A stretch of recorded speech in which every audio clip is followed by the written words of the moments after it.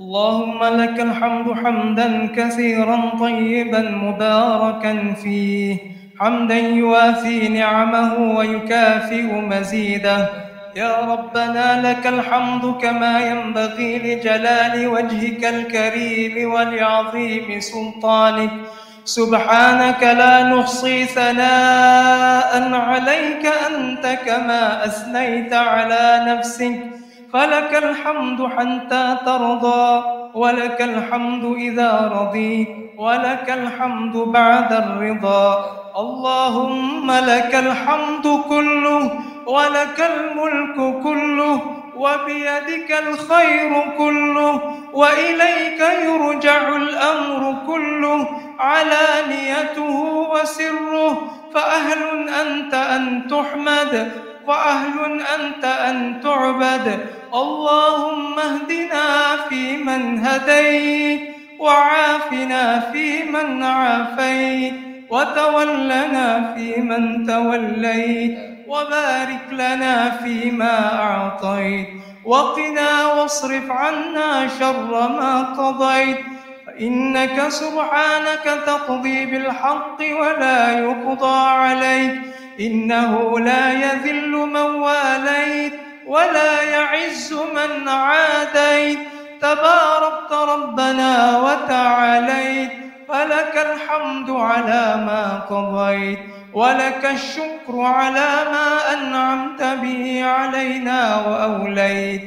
نستغفرك اللهم من جميع الذنوب والخطايا، نستغفرك اللهم من جميع الذنوب والخطايا ونتوب إليك. اللهم يا واصل المنقطعين أوصلنا إليك، وهب لنا عملا صالحا يقربنا إليك.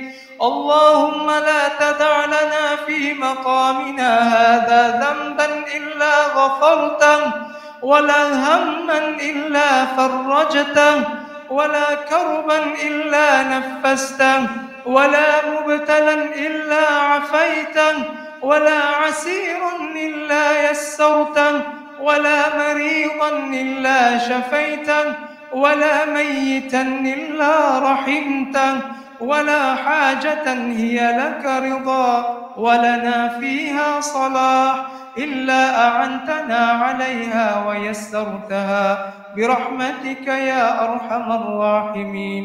اللهم اجعل القرآن العظيم ربيع قلوبنا، ونور صدورنا، وجلاء أحزاننا، وذهاب غمومنا وهمومنا.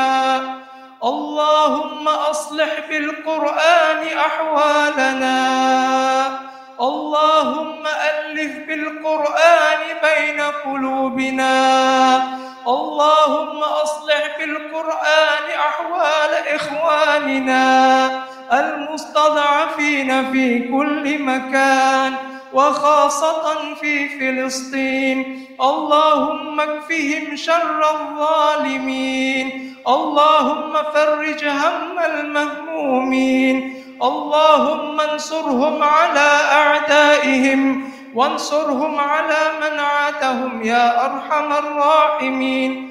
اللهم أعتق رقابنا، اللهم أعتق رقابنا ورقاب والدينا وأزواجنا وأولادنا وإخواننا من النار.